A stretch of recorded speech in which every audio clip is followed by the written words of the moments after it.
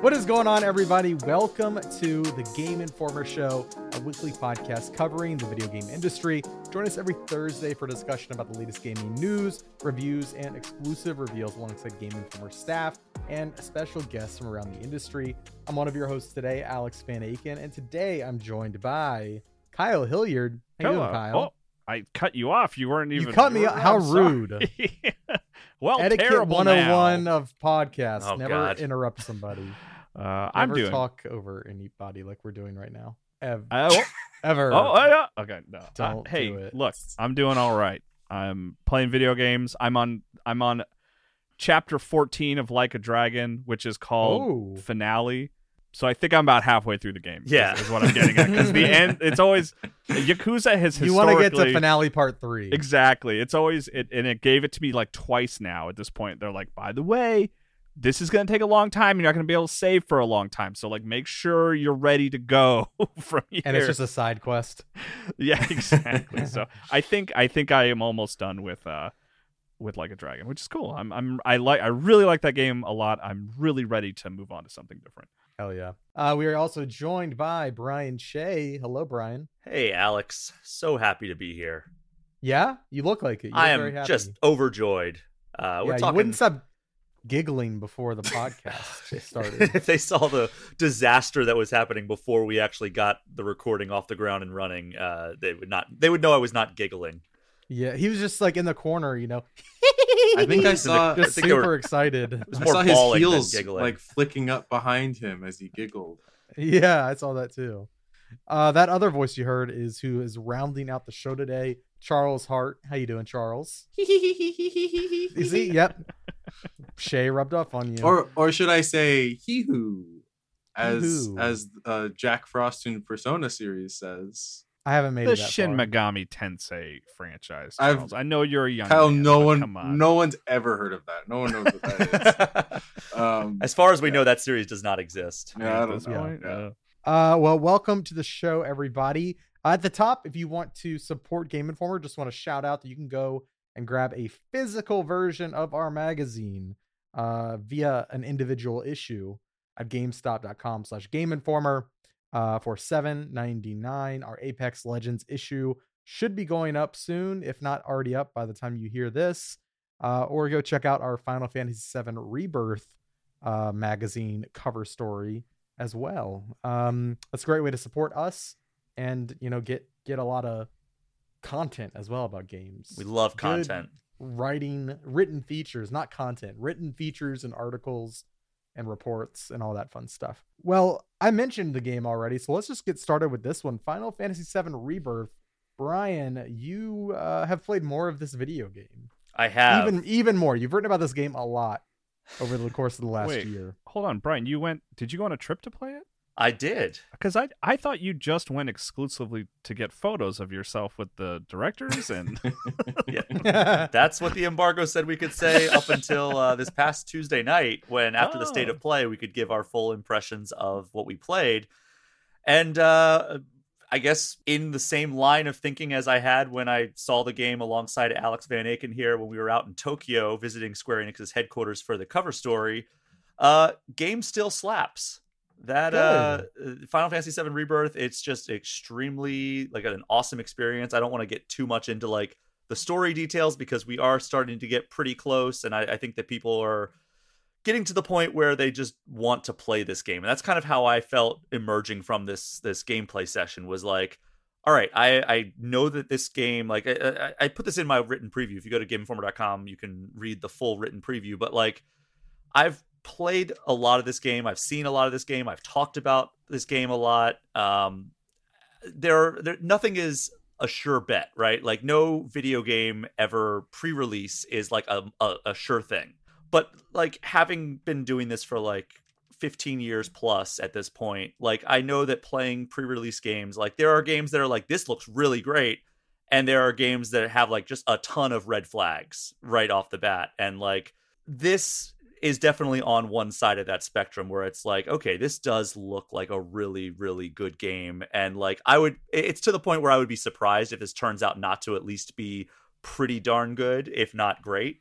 yeah, Good. It all comes down to the story at this point, right? It's like that's that's the only place they could fumble, because every time you've touched it, you've been like, this feels good, right? Yeah, it feels good. The world seems really well put together from what I've played.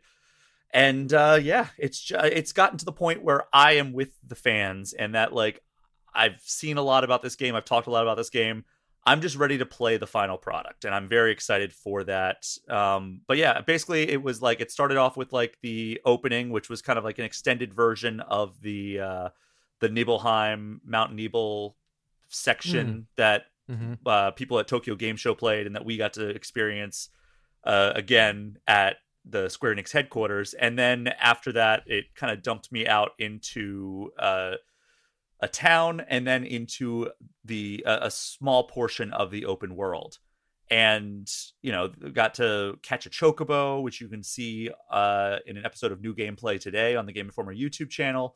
And we got to do a lot of just kind of side quests and exploration, and, you know, got to learn a little bit about some of the stuff that you're going to be able to do, like world intel that Chadley, who was from Final Fantasy VII Remake, you may remember him. Chadley. You get to do some more stuff for him. You also, like, so one of the things that I did was, like, I found a sanctuary, which is like where some of the summons, like, it's like a sanctuary devoted to them, and you can go and analyze and learn more about those creatures in order to strengthen your summons. And so I found a Titan sanctuary, and you have to do like a little like timing based / memory based mini game where it's like a circle appears, and like it like a little like clock hand goes around, and it beeps at certain points, and you have to push X on those points. But then when it goes around the second time, when you actually have to push the buttons, those icons disappear. So it's like you have to remember exactly where you're pressing the button in order to pass that minigame. And like just the first one that I did, I was just like, oh, this could get a little complicated later on. If like this first one was just like pretty simple, but still I'm like, okay, this one might be a little tricky. But yeah, like it's just kind of getting to know the world, getting to know the characters. There was a boss fight at the end of the demo, but I ended up not making it to that part because I was too busy exploring a lot in the open world. So I had to relinquish the controller before getting to the boss fight. But yeah, I'm feeling extremely confident. The combat still feels amazing. I really enjoy like the synergy abilities that you can unlock and use with the characters if you use like enough ATB attacks in a battle with like multiple characters. So like if you want to do Cloud and Aerith's synergy ability, you have to do like, I think it's like 3 ATB attacks with Cloud and 3 ATB attacks with Aerith, and then that will mean that like you filled the bar for both of those characters. You can use a synergy ability with them, and those are usually really fun cinematic attacks. They have a wide range of different abilities that you can, and like effects that you can unleash in those. So those are kind of like really geared towards like the longer fights, because if you're out there in the wilds and you just encounter like some low level enemies, you're going to slash through them before you're able to do enough of the ATB attacks that would allow you to unlock the synergy ability. But like I would imagine in like a boss fight, that those would come in real handy for kind of evening the odds a little bit, and also, you know, diversifying the combat a little bit. So I mean, I'm not going to say too much more. There are kind of like these I don't want to call them like Ubisoft towers that you can unlock, but like they are these towers that you go over, and like you have to like activate them, and then it just shows you like icons nearby of like, here's some stuff you can do in this area, and it's like kind of like a small diameter or small radius that it will activate and show like, oh, there's like a world intel activity over here if you feel so inclined, or, you know, here's the main quest that you're supposed to be on. So it does sound like a Ubisoft it tower. does, but like thankfully it doesn't seem like it's as like, okay, you have to climb up to the top. Like it's literally just at the bottom of the tower. Sometimes there's enemies around it, but kind of like running by. You just go past it, you activate the terminal, and then you're good to go. Like you don't have to worry about climbing it, as far as I've seen. I've only encountered a couple of these towers in the world, but yeah, I'm feeling pretty confident about this one, and yeah, I'm just ready to play it at this point. I made the comparison to like, I'm at the point in like talking about this game where it's like I had like a wet washcloth and I've just wrung it out, and I'm at the point where it's like, okay, you're just squeezing it even harder, and like only little drops are coming out at first, and that's kind of where I'm at with this, for like in terms of like I've said all I can say about this game. I'm just ready to play the final version, and then say more after that. I refuse. I won't be able to escape. Someone else is on the review other than Brian, so yeah, you Yeah. do get a little reprieve. Yes, Yeah. I did. That's a lot actually of the preview name of the coverage. third game in that series. Oh my god, Yeah. if it is. A Yeah. reprieve. You heard it here first. It's Yeah, actually not a terrible conclusion title for Final Fantasy VII Remake. I still think it should be reloaded. Personally, I did ask Revolutions. Hamaguchi if Reloaded was the name, and he laughed and said no. But he also said he admits that he does not know what the final title is, because Nomura is the only one who knows, apparently. Resurrection. Oh, there you go. I was going off Matrix I know. titles. Have they? This is something I don't think you know the answer to, Brian. Have they said it's going to be 3? Do we even know that, or is it going to be 4 titles? Yeah, it's going to be I feel 3. like we knew It's this, going yeah. to be 3. Okay. I mean, Crisis Core, if you count that, then I guess it's 4. But that doesn't. But that's not No. part of the canon No. either, right? yeah. Yeah. Yeah. I was just So curious. people yeah. are very upset that I implied that it's not part of the canon. Well, look, it is and it isn't, right? Because this is like a new canon, but it does seem to acknowledge the original canon. So like, but these are questions we just can't answer. We don't know, Only Nomura knows, and even after we beat Rebirth, we're still not gonna be sure, because that's just the nature of these games and Nomura's storytelling. Yeah. Well, we've all been playing Suicide Squad. We talked about it last week. Marcus and Kyle, you guys checked it out early and kind of shared your early impressions. But I think all of us on this call have now played it to some extent. So Charles, I'm going to go to you. I want to hear what you think about this game. What do I think about this game? I have perhaps never been more conflicted about a video game in such specific elements of like, I feel like sometimes there's games where it's like I want to like this, but there's something holding me back in the combat. Like I want to like the combat, but there's something in the comments like that's pulling me back, or I want to like the storytelling, but something in the story that's pulling me back. I feel like I'm like fine with the story, at least where I'm at. I'm like maybe 5 or 6 hours in. I beat like one of the first major boss, I think. I'm like okay with that. I don't think I'm like in love with it, but that's the part where I'm like, this is fine. If this is the whole game, it'd be fine. It's just so boring. I just feel like all the shooting, I actively want to not do any of these missions because they drive me crazy of how like I feel like I just did this. I feel like I'm just gonna go in and play the same mission over and over. Going to again another with slight rooftop. variations. There's so much context for like, this time we're going to collect this thing from the enemy so we can put it here so that we can, activate the yada yada. It's like, but we're attacking waves of enemy in one area, Yeah. right? It's like, well, yeah, but I described it differently this time. Yeah. There's a whole thing where like you unlock contracts, which are like little achievements you have for a limited period of time. And I had to like look up. I was like, wait, why am I doing this? Not story wise, mechanically. What is the purpose of this? It's like, well, you get yellow dots, you get purple squares, you get blue circles. And I was like, what are those? They never told me what those were. And then like only later did I unlock like places to spend that stuff. But it's all like this. It's not a type of game I usually play, and I'm really only in this because I like the Arkham games so much. But yeah, it's a conflicted time. Yeah, it does have the problem of what I was concerned about when I came on this podcast talking about my extended preview that I did a couple months ago, where every mission just feels the same. No matter like what you're doing, it's like they try to dress it up in different ways, but at the end of the day, you're going to point of interest and fending off waves of enemies and like going from rooftop to rooftop.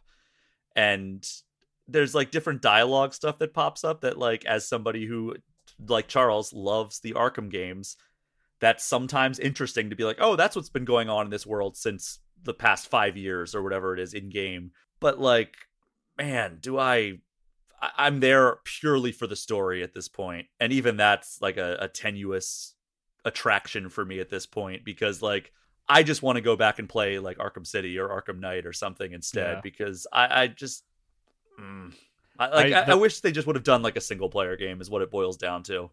I'm with you guys. I'm the story is why I'm there, but it's telling that the most excited I've been about like a plot point, and I don't know if this even counts as a plot point, is walking through the offices of the Daily Planet. There was a newspaper on the wall that said like demon bat sighted in the city, and it kind of had like what would basically like a screenshot from Arkham Knight. And I was like, ooh, what does that mean? That's cool. And that was the most excited I've probably been. Did you do the museum, Kyle?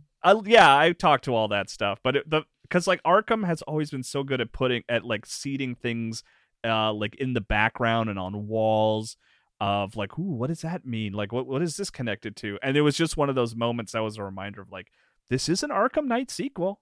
Don't forget, and it's like, I just would have so much rather had a story-focused single-player game in that world.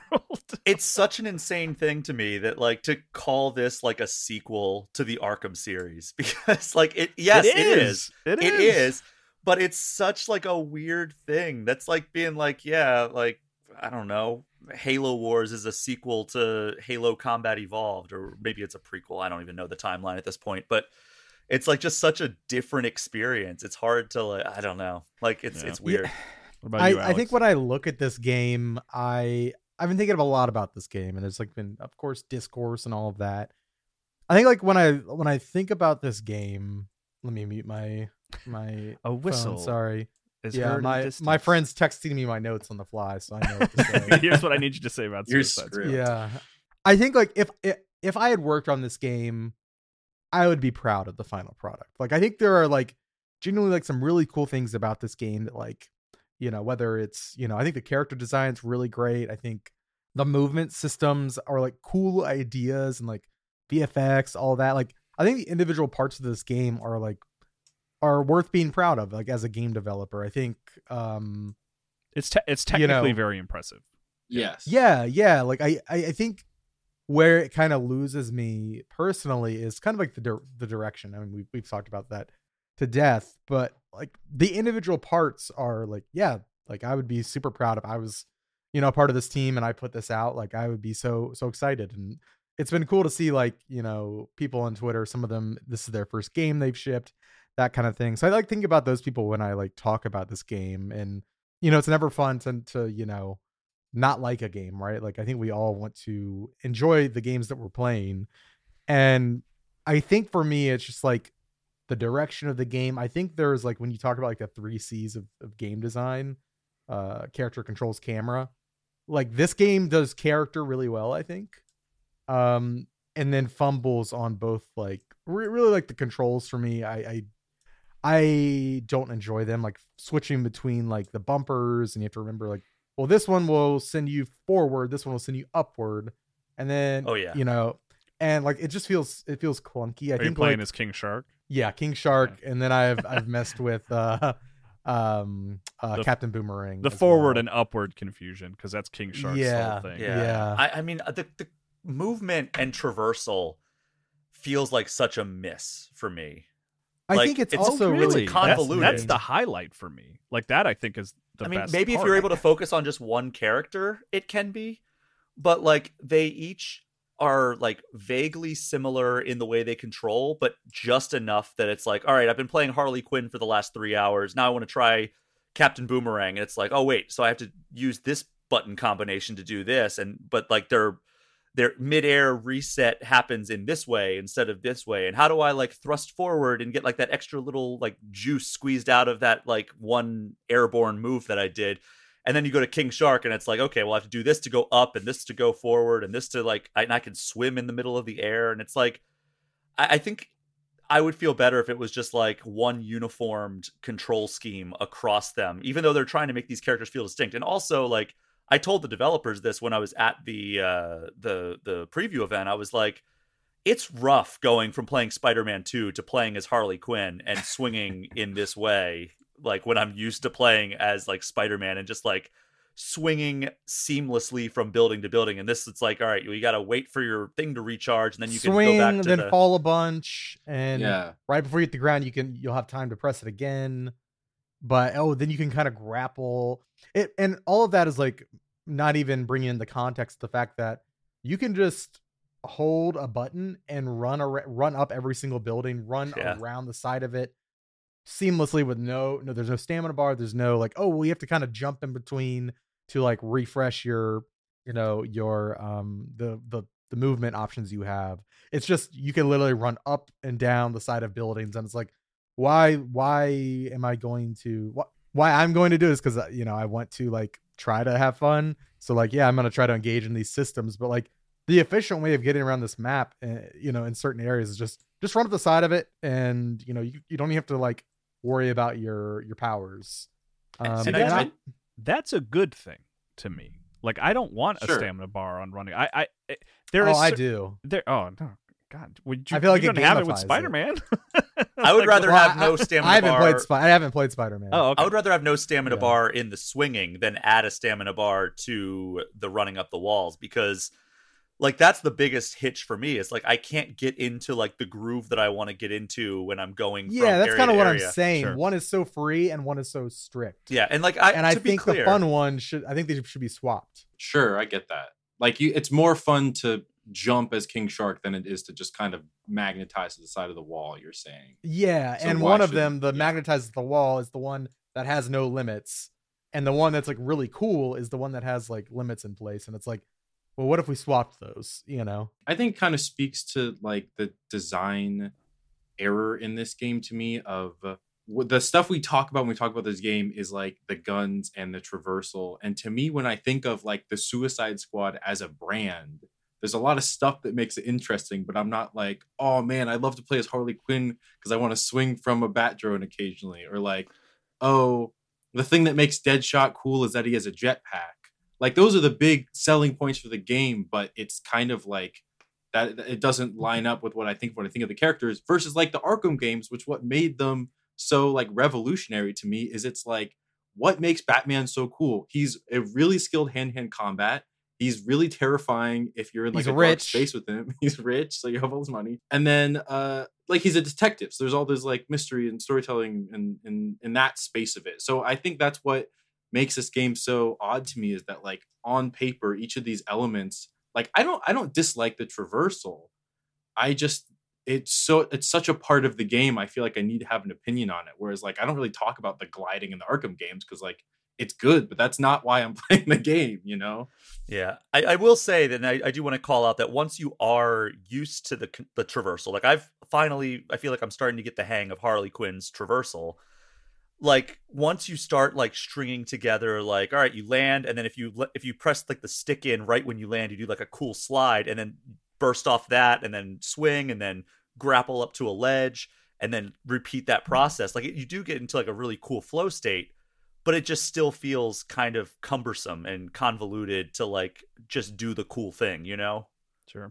Yeah, I did. I wanted to share something similar just to like throw in some positivity because the more I play, the more I'm kind of like leaning on the positive side of things. Like I didn't know where I was last week, and then I wrote an opinion piece for the site that was like, I don't know how I feel about this game, and I'm starting to tip towards the positive, and a lot of that is sticking with one character. I've been switching back and forth, if I'm going to switch between Harley Quinn and Deadshot, but I have found the rhythm with Harley Quinn of like swing, double jump, slide on a rooftop, jump back into the air, grapple to the from a ceiling, and then hit X right as you hit the ledge to jump further. But like you do have to find it, and you do have to practice it. So it's like even like if you are struggling initially, like I was there, and that is absolutely the case. And it's like I hate that sort of recommendation of like, oh, it doesn't get good until 4 hours in, like that always drives me crazy because it's like it should be fun from the first second. But I have gotten a point with a few of the characters, at least Captain Boomerang I'm still having a really hard time with, but with Harley and Deadshot in particular, I am moving through the city at a pace that I really like, that I would not put on par with Spider-Man, which is the best city traversal ever, period. But like I do hit some of that sort of flow and that comboing sometimes that I like. But then, the combat is like hit and miss. The combat, the fact that this is like a third person shooter. Every character feels the same in terms of like their shooting, right? But like the fact that it's like, I mean, for the most part. Yeah, right? I see what you're saying. Of course, there's like little differences. It's basically like, the different guns actually are a lot different than the characters, right? Is what it comes down to. Yeah. But like none of those guns, like the fact that like when I'm shooting, this machine gun or this sniper rifle, that recoil is almost non-existent. There's like very little, if any, camera shake. Like the feedback that I'm getting from using these guns, like the little details that go into making a good shooter like that just aren't here. And it just ends up feeling like flat.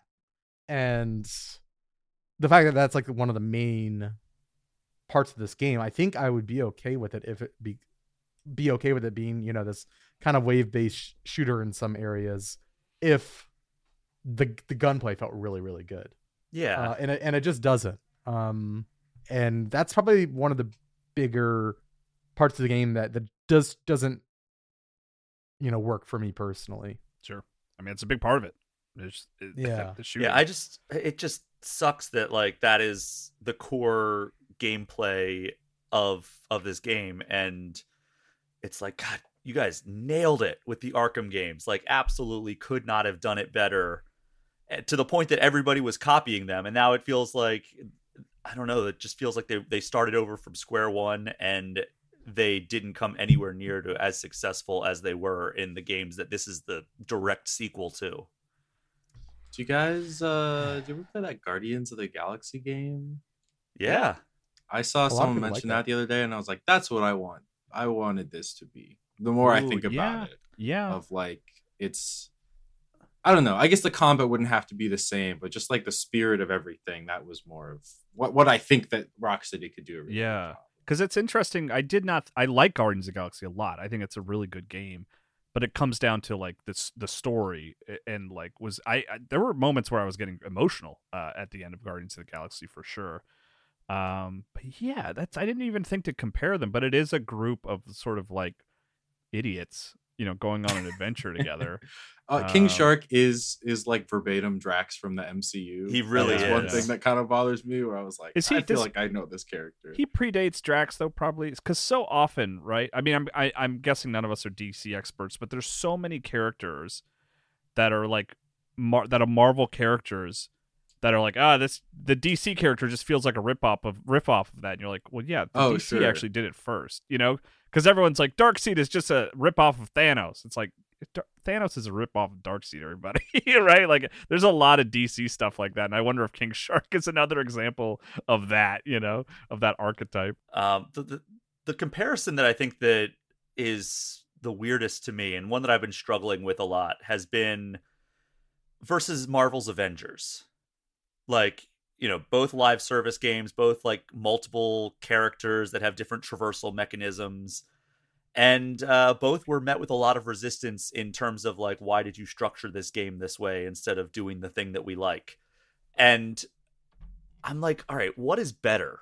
That's been the thing in my head, because like, I think I like Suicide Squad Kill the Justice League better than the multiplayer of Marvel's Avengers, which was the thing that like Crystal Dynamics and Square Enix were like, this is the thing that people stick around for and grind every single day to unlock a new costume.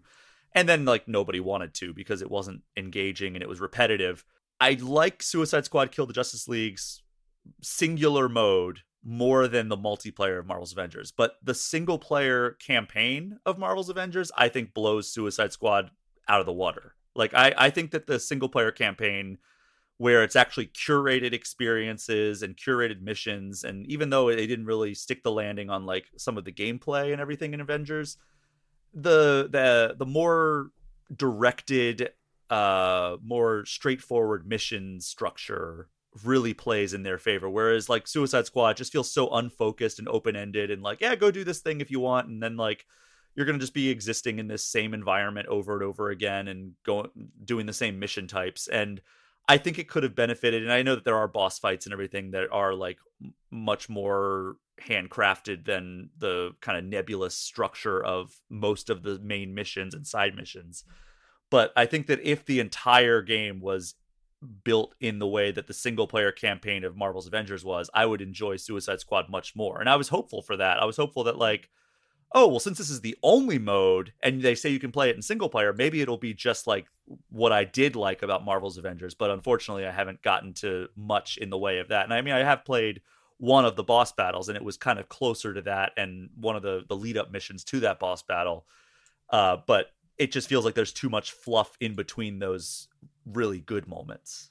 Marcus and I we talked about that last week, Brian, and we're a little more stronger on the opinion than you here, but like at least Marcus and me were like, this is so much better than Marvel in every way. I did not like that Marvel's Avengers game at all. Not even the single player stuff? No, I fell off after like a few missions. I was like, this is not working for me. Well, Kyle, you have to play for 4 hours before it gets good. Oh, is that right? No. I think by the way, I'm not trying to discount your opinion. You played a lot more Marvel's Avengers than me, but it's funny in contrast to Marcus and I's discussion last week because both he and I just happened to be like, oh, well, yeah, we have our issues with Suicide Squad, but we'll take this over Marvel, like handily. Kyle, like, maybe go on the PlayStation Store, search up Marvel's Avengers, and you can buy it now and then give it another shot. Oh, I have it. I own it. It's probably on my hard drive. That was a joke. That was a joke. Play that City of Heroes. Go play DCUO. That's the other thing. It's like kicking someone while they just don't even exist anymore. Kicking someone's headstone. But maybe it's just a lesson that like this isn't what anybody wants from superhero games, ladies and gentlemen. Like you know why superheroes are cool? Because they have cool powers and cool stories. We don't really need to sort of repeat their missions over and over while online with friends. Like that's not what we really want from the genre. Yeah. Like that's the thing that both of these games, in particular Marvel's Avengers, struggled with is like it's literally Earth's mightiest heroes and like you're fighting a guy with a shield for like 3 minutes because you're just not like you're Thor with Mjolnir and you're swinging your hammer and like a normal soldier with a shield is like, ha, can't hit me. Yeah. And it's like, what are we doing here? Like, let's make these superheroes feel powerful again. And like, that's why Spider-Man is the superior game. And I mean, Arkham as well. Like those are the two best superhero game franchises of all time because they make you feel powerful. And then like the struggle happens when either you're like overwhelmed by superior numbers or you're fighting another superpowered person. Yeah. But yeah, I mean, I just the movement of the Suicide Squad is because I really like interesting movement in games. It's a big selling point for me. If it's cool to move around, then that's just going to win me over. Just based on what I like, which is why I think it immediately appealed to me more than Marvel's, is because it just felt like you were walking around in levels, where here I'm like jumping off roofs and swinging around and like entering, what's that Flash shit called? Where you like enter the time force or whatever. Speed Force, thank you. I knew what it was. Of course I know the Speed Force. But entering the Speed Force as Captain Boomerang is just a lot. It's just interesting and weird and fast, which is cool. We've kind of alluded to it, but I will say if anyone's trying to get into this game, I do think, like on the note of traversal, just pick a character.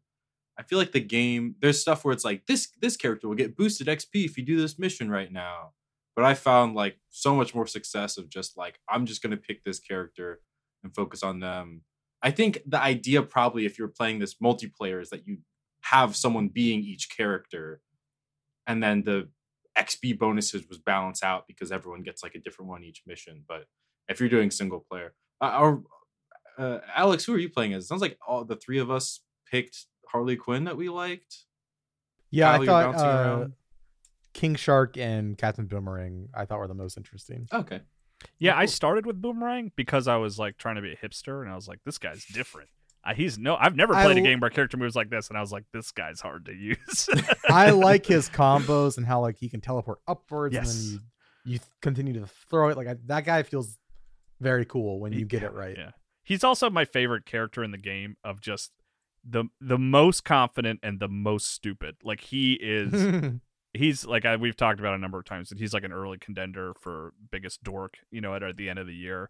But like Confident Idiot is like a sitcom character that I just love. Like you always love he's basically Michael Scott except a supervillain, which is like Wow. fantastic. Someone Photoshop that. Yeah. Well, if it's okay if we shift gears and rewind the clock, I've been playing Metal Gear Solid for the first time. Congratulations. Thank you. Knowing my taste, I tweeted this out like, this is the most egregious oversight in my backlog, knowing my tastes in games. And that collection came out in like October, September, something like that. Wait, Alex, we did a new gameplay today on that, right? We did, yeah. Someone will have to go check the tape, but I bet I was like, you're not going to play this, right? I bet I was like adamant Yeah. of you were like, that you were like, oh, I'm going to check this out. I've always wanted to play Metal Gear. And I was probably like, Yeah. you're not going to play this. Don't make that promise. And here I am looking like a fool because you're playing Metal Gear Solid. I kept my promise. And I'm really enjoying it. Did you start from 1? Yeah. Oh, nice. Started with Metal Gear Solid. I really, really like it. I love it, I think. Wow. All right. Despite like it's those feelings mixed with like I'm trying to like really appreciate this game from what it would be like when it first came out. And like kind of putting myself in that mindset. And it's so impressive. I think the act of playing Metal Gear Solid in 2023, there are like some headaches. With like, for instance, the 140.15 codec code for the back of the box girl. Yes. Yeah. I don't have a physical box. Yeah. And they've included like an online version, like a digital version of the box. But like I didn't even know that was a thing. Yeah. Like this is my favorite example of that, right? I have the PlayStation Mini, right, from Yeah. a couple years ago, and on the back of the box they have screenshots from every game. It's like, look how cool these games are. But yeah. for Metal Gear, they have to have the codec. They couldn't put a cool Metal Gear Solid shot. They had to put the stupid.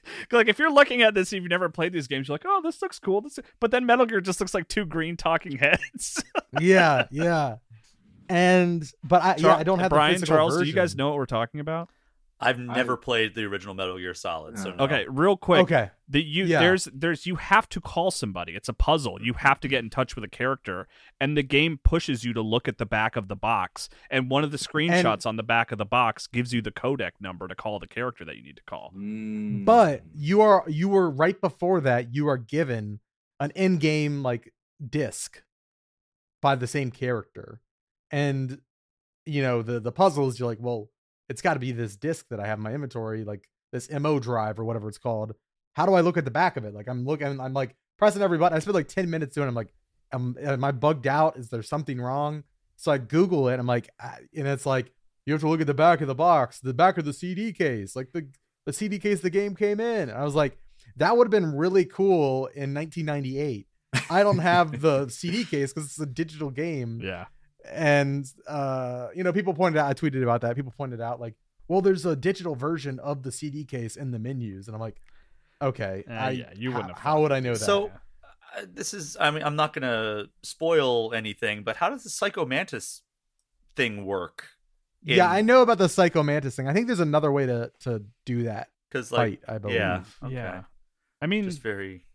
That's a good question. Yeah, I guess the whole memory card thing. It probably won't do the memory card thing. Gosh, I don't want to spoil it for you if you don't know how to beat Psycho Mantis. I don't. Yeah, but it'll be weird. I'm not sure how you. That's do what it I on meant PS5. by how do you actually do that encounter? Yeah. Alex, can I ask? Do you think I should play this game? Because I'm weirdly interested as someone who. I think you should. Like knowing you, stuff. there is a lot of things in this game that I'm like, oof. Like this line that Snake just said is crazy. In 2024. Offensive? I wouldn't say offensive. I mean, he just hits like, on Mei Ling a lot, right? Does that get gross? Yeah, at but all? that feels consensual. They're both Okay. kind of hitting on each other. Okay. And same thing, like everybody he hits on seems to hit on him back. They do. It's They just do like a start very- it. They're like, "Oh, Snake, you're so handsome." Yeah, it's a very horn dog game, Oh, yeah. I think. But there is at one point in time a character goes, "I'll be a good girl for you, Snake," and I'm like, "What the hell is happening?" Yeah, but in And like he's- the and late he's like- 90s, he's like- we were like, "Whoa!" Yeah, and Snake's like, "Be a good girl for me," and then like Oh God. 3 lines of dialogue later, she's like, "Don't worry, Snake, I'm gonna be a good girl," and I'm like, Okay. "Okay, man, Too what's much. going on here?" So yeah, Charles, you should I'm not. You I think the game rules rules though. Yeah. The game is awesome. Like, well, especially when you view it in that context of like, man, this is almost 25 years old, something like that, and the production value and just like obviously this made by a ton of people, but like it feels so singular in its vision, and it's just like this pulp espionage experience, and very clearly wants to be a movie in some ways. A Kojima game? Yeah, right. That's where it started. But like I love how it gives you hints at like, I mean, like the back of the CD case thing is like an extreme example of that. Like it's telling you in plain sight like where to get the answer for this, and you have to like, one of the characters will tell you like, if you're stuck, just think simpler. And it's like, oh yeah, they told me the back of the CD case. Okay, yeah, that's very simple. There's a lot of that kind of philosophy in this game, and like the ways that you fight bosses or take down. So for context, I have beaten 3 bosses. I just beat Cyborg Ninja for the first time. Okay, so you've met Otacon then?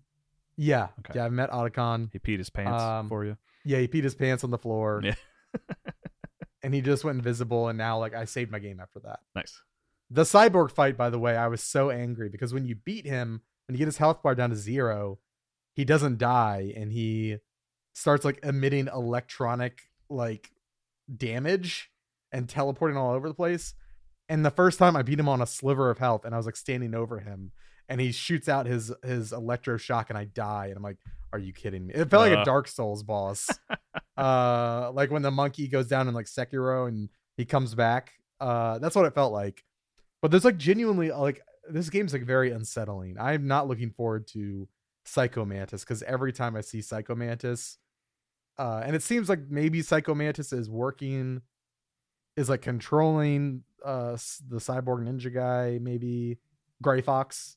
I'm not making any facial expressions. Don't look at me. I'm not going to spoil anything for you. Yeah, I love the game though. It's really cool. That really warms my heart. Like I'm happy. And to hear that. the only time I've had to look up a hint was like with that back of the box thing. Nice. No, that's great that you're like trying to play it as not like, I'm always like encouraging of like, if there's like save states and stuff like that, like play the game however it makes it fun, right? That is one of my beefs with the game. Oh, what, saving? The save system. Oh.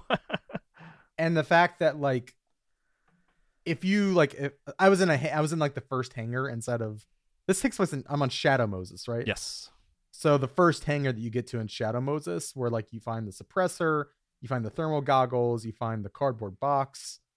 I would save after getting those items, and then I would run out and I would get caught on accident, and then it would restart me at the start of that hangar when I hadn't collected any of the weapons, even though I'd saved, because it loads. You have to exit the room, and then it will save you like the state of the room.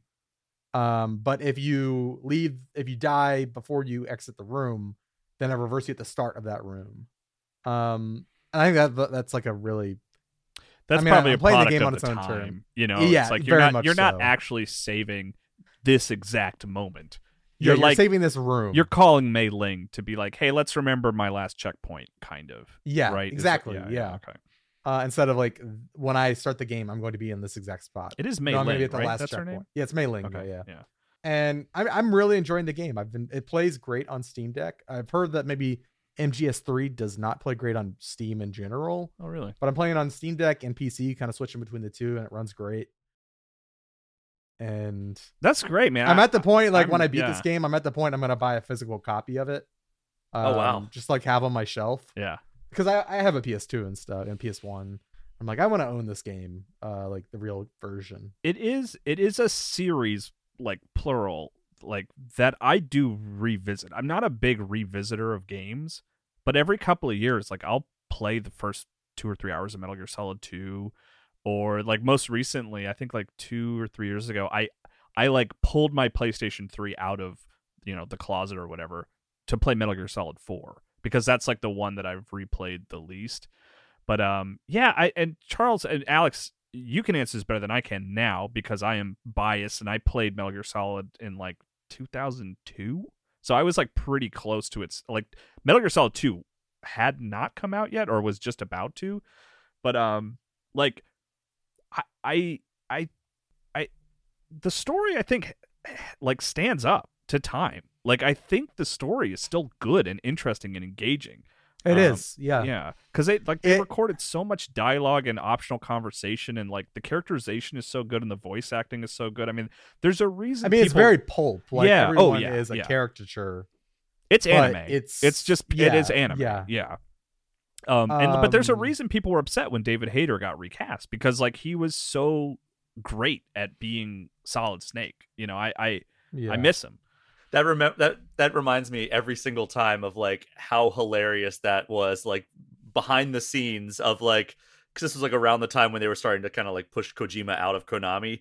And I remember they were like, well, we got Kiefer Sutherland to be the voice and likeness of Snake in Metal Gear Solid 5. Well, not likeness, and then, like, to be clear. Well, I guess, the voice. Yeah, and then they were like, the longer it went on and like the more like problems there were between Kojima and Konami, like it shifted very abruptly to, he's a mostly silent protagonist now. It's like, we can't afford Kiefer Sutherland anymore. Well, yeah, they have talked to them about that, and his response has always been like, no, that was always our plan, you know, like, but well, yeah who knows? Sure. Yeah, right, exactly.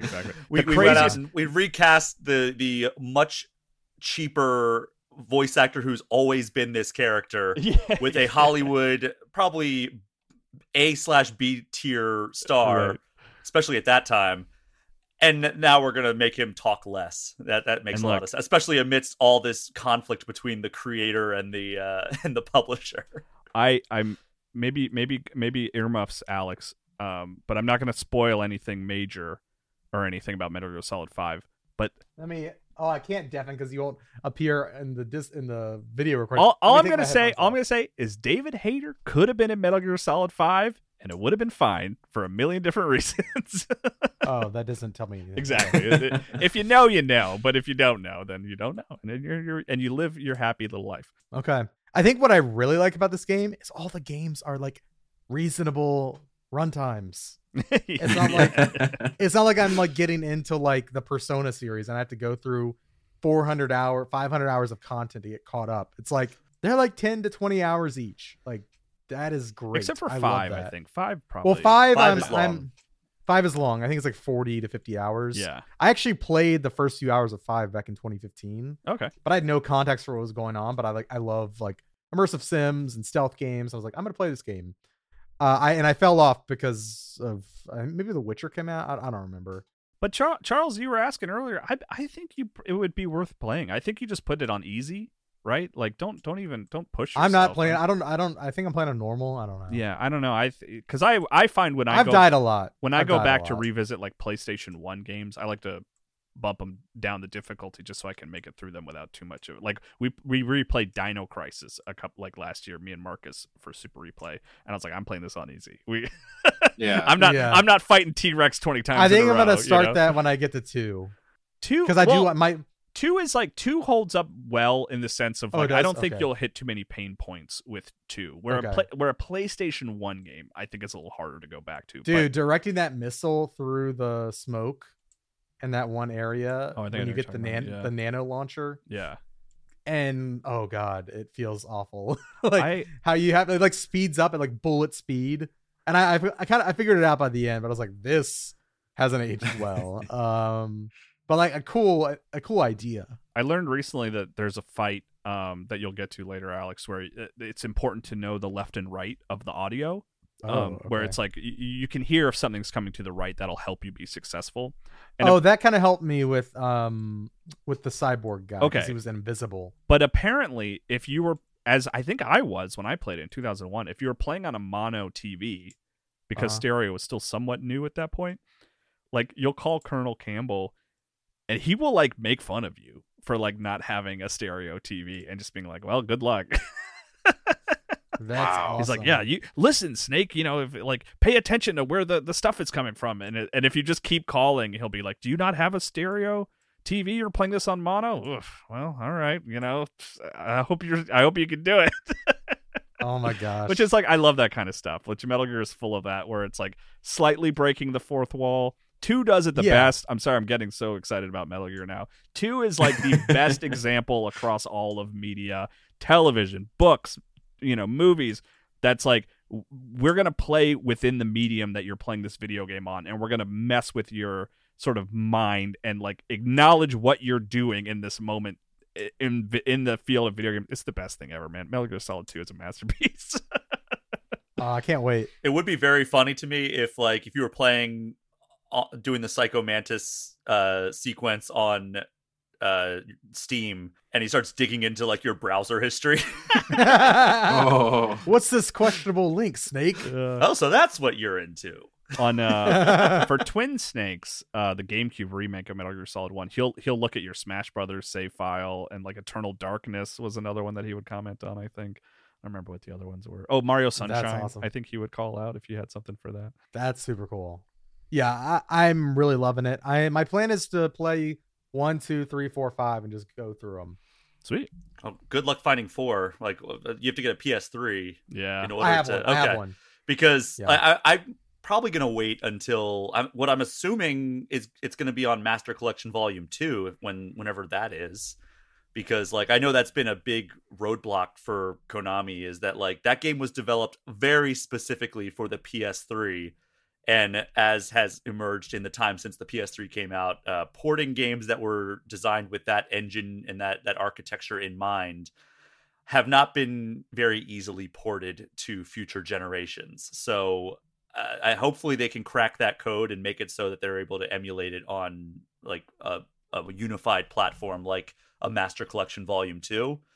But I don't have a PS3 anymore, so I'm just kind of out of luck if I want to play that game. There's a bunch of them at the office. If you want to, like, I was looking for a game the other day for a upcoming video that we've got because I wanted to get some B-roll, and I was like, it's got to be here somewhere. And then I found like a PS3, and I was like, okay. And then it was like another PS3 and another PS3. I was like, oh my god, guys. I don't know if I've ever seen a PS3 in person. Like, thinking about it, I mean, surely I have. But I have never played one. I didn't know anyone that had a PS3 growing up. I had an Xbox. They were expensive, man. They were expensive. That too, yeah. Like, my friend was really into, like, his dad had a PlayStation 1. So he had this big collection of PS1 games that he would play all the time. And he went from PS1, they had a PS2, and then they got an Xbox 360. As I know many people did. But, like, I can't even picture it. I know it's real. I don't know. I'm not saying it's like real. A fake thing. I remember getting my PS3. I had just graduated college, and I bought a Black Friday deal at a Radio Shack, an Xbox 360 Elite, which was like the one with the bigger hard drive, and it came with like 2 games. And I already had an Xbox 360, but I wanted to like have it because it was like a really, really good deal. And like I was part of a forum where you could like trade stuff with people. And I traded it to somebody for a launch model with the backward compatibility of a PS3. And I think the trade. 2 games that arrived, oh God, what were it was a racing game, and it was Metal Gear Solid 4. Those were the 2 games that they gave me. And I remember I was so excited, and I fired up the game, and it was just like one of those the backward compatible ones that were just like bricked, and I was just like, oh no. So thankfully I was able to like, the person was not like a jerk about it. They were like, okay, well, I still want to keep this Xbox 360, so can I just like send you money to like, as like I bought it from you, and then you ship back the broken one? And I'm like, yeah, that works. And then I took that money and bought a brand new PS3, but it wasn't backward compatible. Yeah, I bought, me and my friend split a PlayStation 3 at launch because they were so expensive. I think they were $600, right? Yeah. $599. And with the intention of reselling it for a profit. And it didn't work. We couldn't find a buyer, so I just returned it. But I do still have the brick, right? It's not bricked, but it's like, they're giant. It's huge. It's like as big as the PS5, a backwards compatible PS3, which was like the launch. Only like there was this window of about a year where if you bought a PS3, it was backwards compatible. And like that's like one of those things I have like in a closet that I'll just like never get rid of, because it's like I don't have anything else that can play like every PlayStation game, 1, 2, and 3. So that the thing that it's a nice thing to have.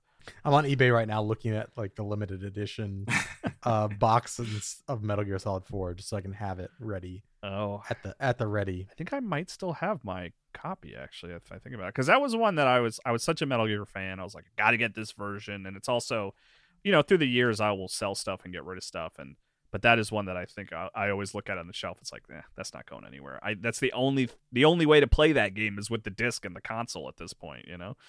Yeah, that's fair. But yeah, I'm really enjoying it. Yeah, it'll make sense if I just do 1, 2, 3, 4, 5, right? Mm-hmm. Yeah, that's how I played them. I mean, okay. If you're like, because I know there's like Peace Walker, there's Metal Gear Rising Revengeance, which is like a spinoff by Platinum. If you're pressed for time, right, and you're like, I kind of want to just see what's going on with Solid Snake and Raiden, right? After you finish 2, you could skip to 4 if you wanted to.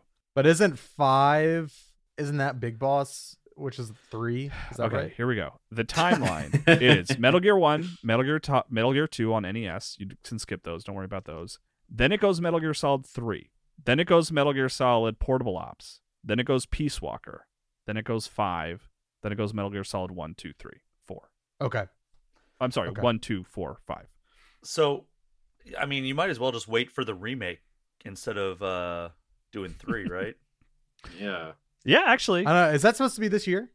We don't know. Yeah. It appeared in a trailer of games that were coming this year, but I wouldn't put a lot of stock in that. But yeah, Brian's right. I mean, unless 3 is a disaster, you could and if you play 1 and 2 now, and then you could play the 3 remake maybe. And then also, you were saying that it sounds like 3 doesn't work particularly well on Steam, so that might be the route to go. Yeah, maybe. We're finding solutions. Yeah, we are. And everybody has to listen to it. Yeah. No, no one's going to complain about Metal Gear talk. Metal Gear's the best. I love Metal Gear. It's like my favorite video game franchise, maybe. Wow. Zelda, then Metal Gear, probably. I was going to say, did you write a book about Metal Gear? I could. I'm available. That's awesome. It'd just be me. Like, how all work and no play makes Jack a dull boy. Is that what it would be? It would be that. A doughboy? Like, this game's really fun. This is the best game. This game's really fun. You should play this.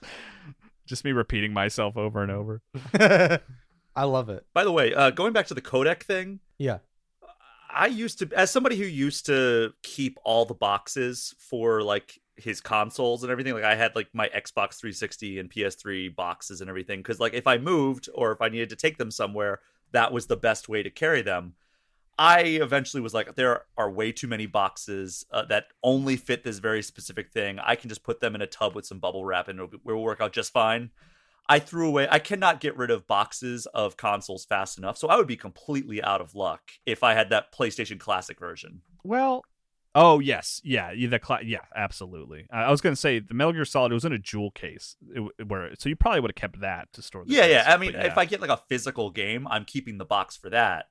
But like console boxes, they are in the recycling bin as fast as I can get the console out of it. Yeah. Wow, I'm also looking at eBay. The US got the worst box art possible of MGS4. As is usually the case when there are different. I mean, that's why, Alex, when you and I visit Japan, we're always in those used game stores finding like our favorite games. It's like, oh wow, the Ocarina of Time box art is so much cooler in Japan. It's just it's white, right, with the logo in red, right? That's all it is. It doesn't have. Oh, you're talking about Ocarina of Time. I'm like, no, it's not. No, it's just a picture of Snake's face close up. Oh, really? Old man Snake. I thought it was just a white box. Okay, maybe I'm wrong. I think that might be the bonus Blu-ray disc that comes with. Wait, are you talking about eBay right now. Are you talking about the collection? No. I'm talking about MGS4. Oh, okay. Yes, I thought you were talking about the original Metal Gear Solid 1 box, which I think is just white with Metal Gear Solid Tactical Espionage. Oh action, yeah, that's all it is. That's fire. Yeah, that's fire. That's why I want to buy it. Okay, well, we've talked about Metal Gear long enough in the year 2024. Bring it back. Let's go. I bet we'll probably talk about if I keep playing. I plan to. I'll play it if it's for work. Justify it. I would love to talk to you about it, Charles. Let's do spoiled Metal Gear Solid 1. Let's do it. I kind of hope I hate it just because I think it'd be funny. Just in front of Kyle. Just to crush his dreams a little bit. I will update you when I have either finished the game or started MGS2. Sweet. I hope you stick with it. They're short enough, especially one. I think it's it's only hours. 11 hours. Yeah, something like that. And the story is good. Like, it's going to keep you going, you know? Mm-hmm. It's good stuff. Yeah. And Brian, when are you going to start? I'm going to start Final Fantasy VII Rebirth when that comes in. Shay, you've been playing Persona 3 Reload. I know we've talked about it on the show already, but we haven't had a chance to hear your thoughts. You're the person who reviewed the game for us. Yes, I was playing it night and day for about 2 weeks. Got through it. Plus an extra hour every day, right? Yeah. Plus a 25th hour. Plus the dark hour. Dark hour, yeah. I mean, by the end of my playing that for several hours a day, every single day and into the night, every hour felt like the dark hour. But no, I had a very good time with Persona 3 Reload. So I got my start with the Persona series way back when the Vita launched, and it had Persona 4 Golden, and I was like, everybody was singing the praises of this game, like, oh my god, it's so good. And I like turn-based RPGs, so I bought Persona 4 Golden, and then I started it, and I was just like, oh my god, like, just get to the action already, because like that opening is so slow, and like I felt like I was reading a novel, because like there was so much like exposition in the beginning and like very little action. And I'm like, hour 2, I'm just like reading constantly, and I have no idea if I'm going to like the gameplay. I'm not invested in this story anyway. So I bounced off it, and I was like, well, maybe the Persona series just isn't for me. Then Persona 5 rolled around, and former Game Informer editor Joe Juba reviewed it for us and was like, it's amazing, you got to try it. So I'm like, all right. So I checked out the vault copy. Game Informer, you know, we used to have a robust vault of games that we could go check out. We still do. It's just a little bit more inaccessible at this point.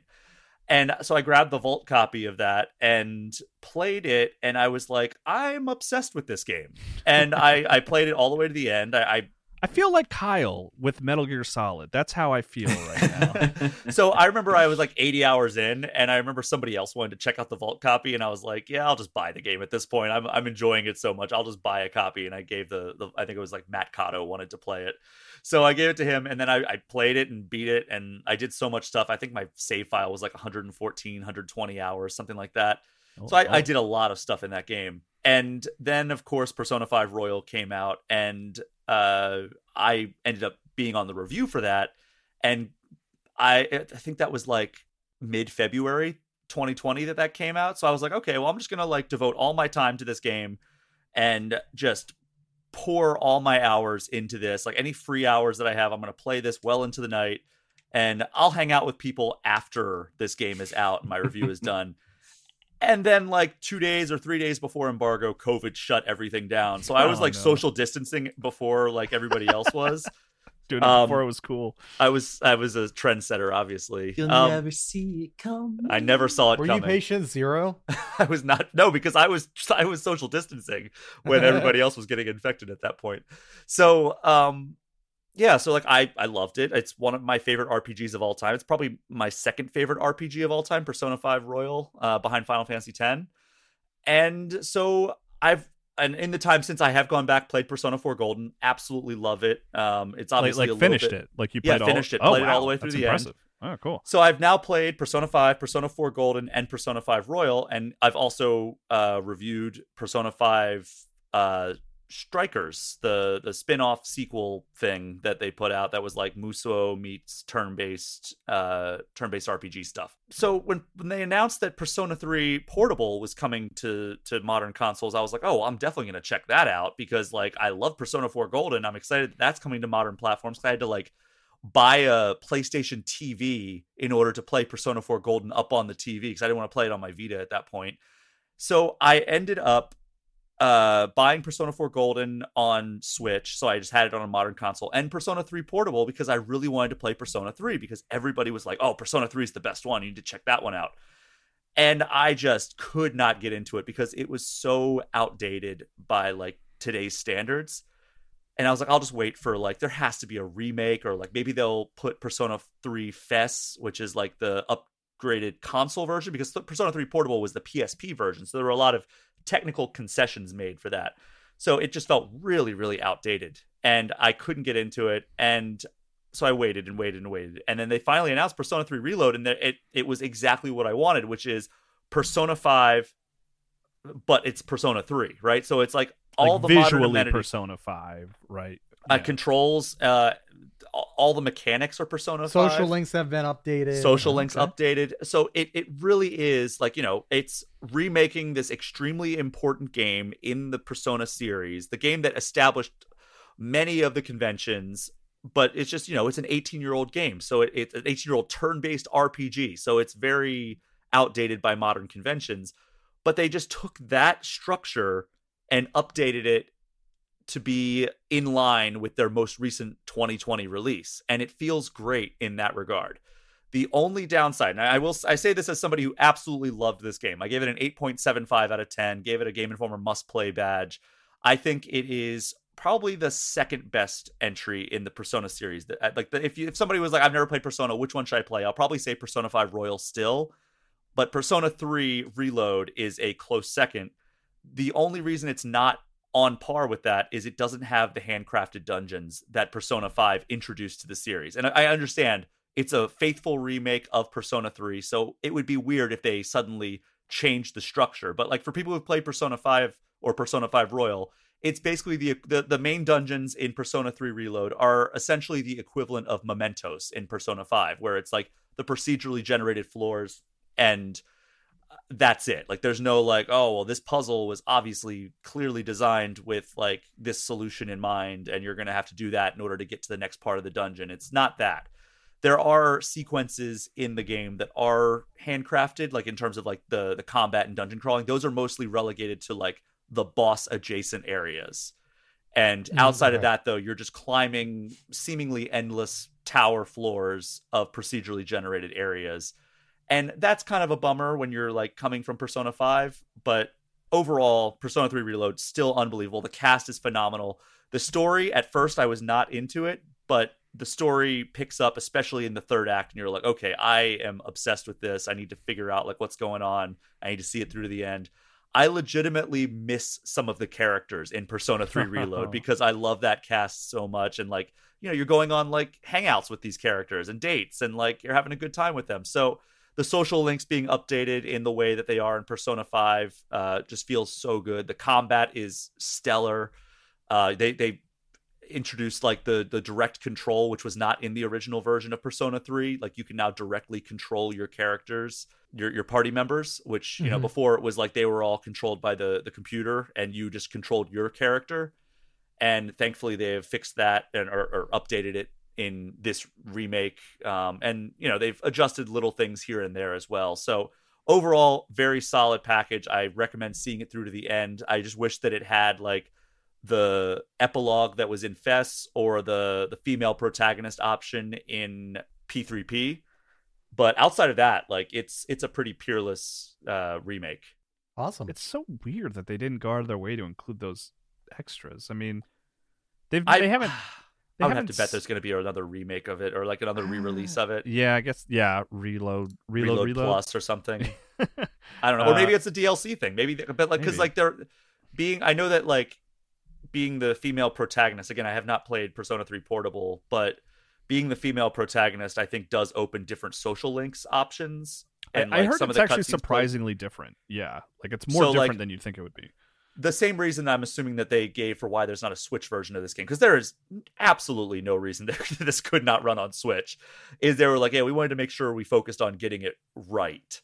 So I have a feeling, like, I mean, if I had to guess, I got no inside information. If I had to guess, it's probably going to be like some sort of like new package or like downloadable content that adds that other content like after the fact, and also a Switch version somewhere on the horizon. But who knows? Like we're just lucky enough that we got this remake, and also it's multi-platform, because this is the first simultaneous launch in Persona history, I believe. Like I think they've all been launched exclusively on PlayStation consoles to this point, at least in the mainline entries.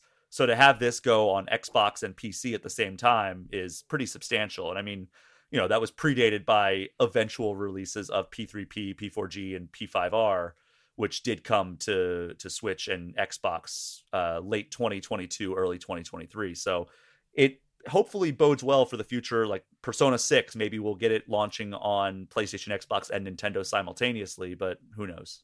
Well, thank you for diving into that, Shay. I think we've reached the end of the show. Surprisingly. Are you asking us? Or are you telling no, us? I'm just. We've had a lot of long episodes. Yeah. We've had a lot of long ones recently, so it's nice to mix it up. But real quick, before we do get out of here, I do want to point everybody over to youtube.com/GameInformer. If you're looking for our Apex Legends coverage, we've got lots of NGTs going out, video reviews. It's a busy season for games, and we've got a lot of great videos over there. Be sure to subscribe there if you haven't. Head over to twitch.tv/GameInformer, where we stream every Friday at 2 p.m. Central, and oftentimes throughout the week with other games as well. There's lots coming out, and if you do miss the stream and you want to catch the archive, we upload those to our second YouTube channel, which is youtube.com/GameInformerShows. Just make sure you add the little @ symbol before Game Informer Shows in the URL. Go listen to Brian Chase podcast, All Things Nintendo, every Friday. And shout out to our podcast editor, Matt Storm, aka DJ Stormageddon. They host a podcast called Fun and Games, which is like a general gaming podcast, as well as a more specific niche podcast called Reignite, which covers BioWare games. So go and check those out, listen to those. And until next week, next Thursday, have a good week, everyone. Hope you are enjoying all the games out. We'll talk to you soon. Bye. See ya.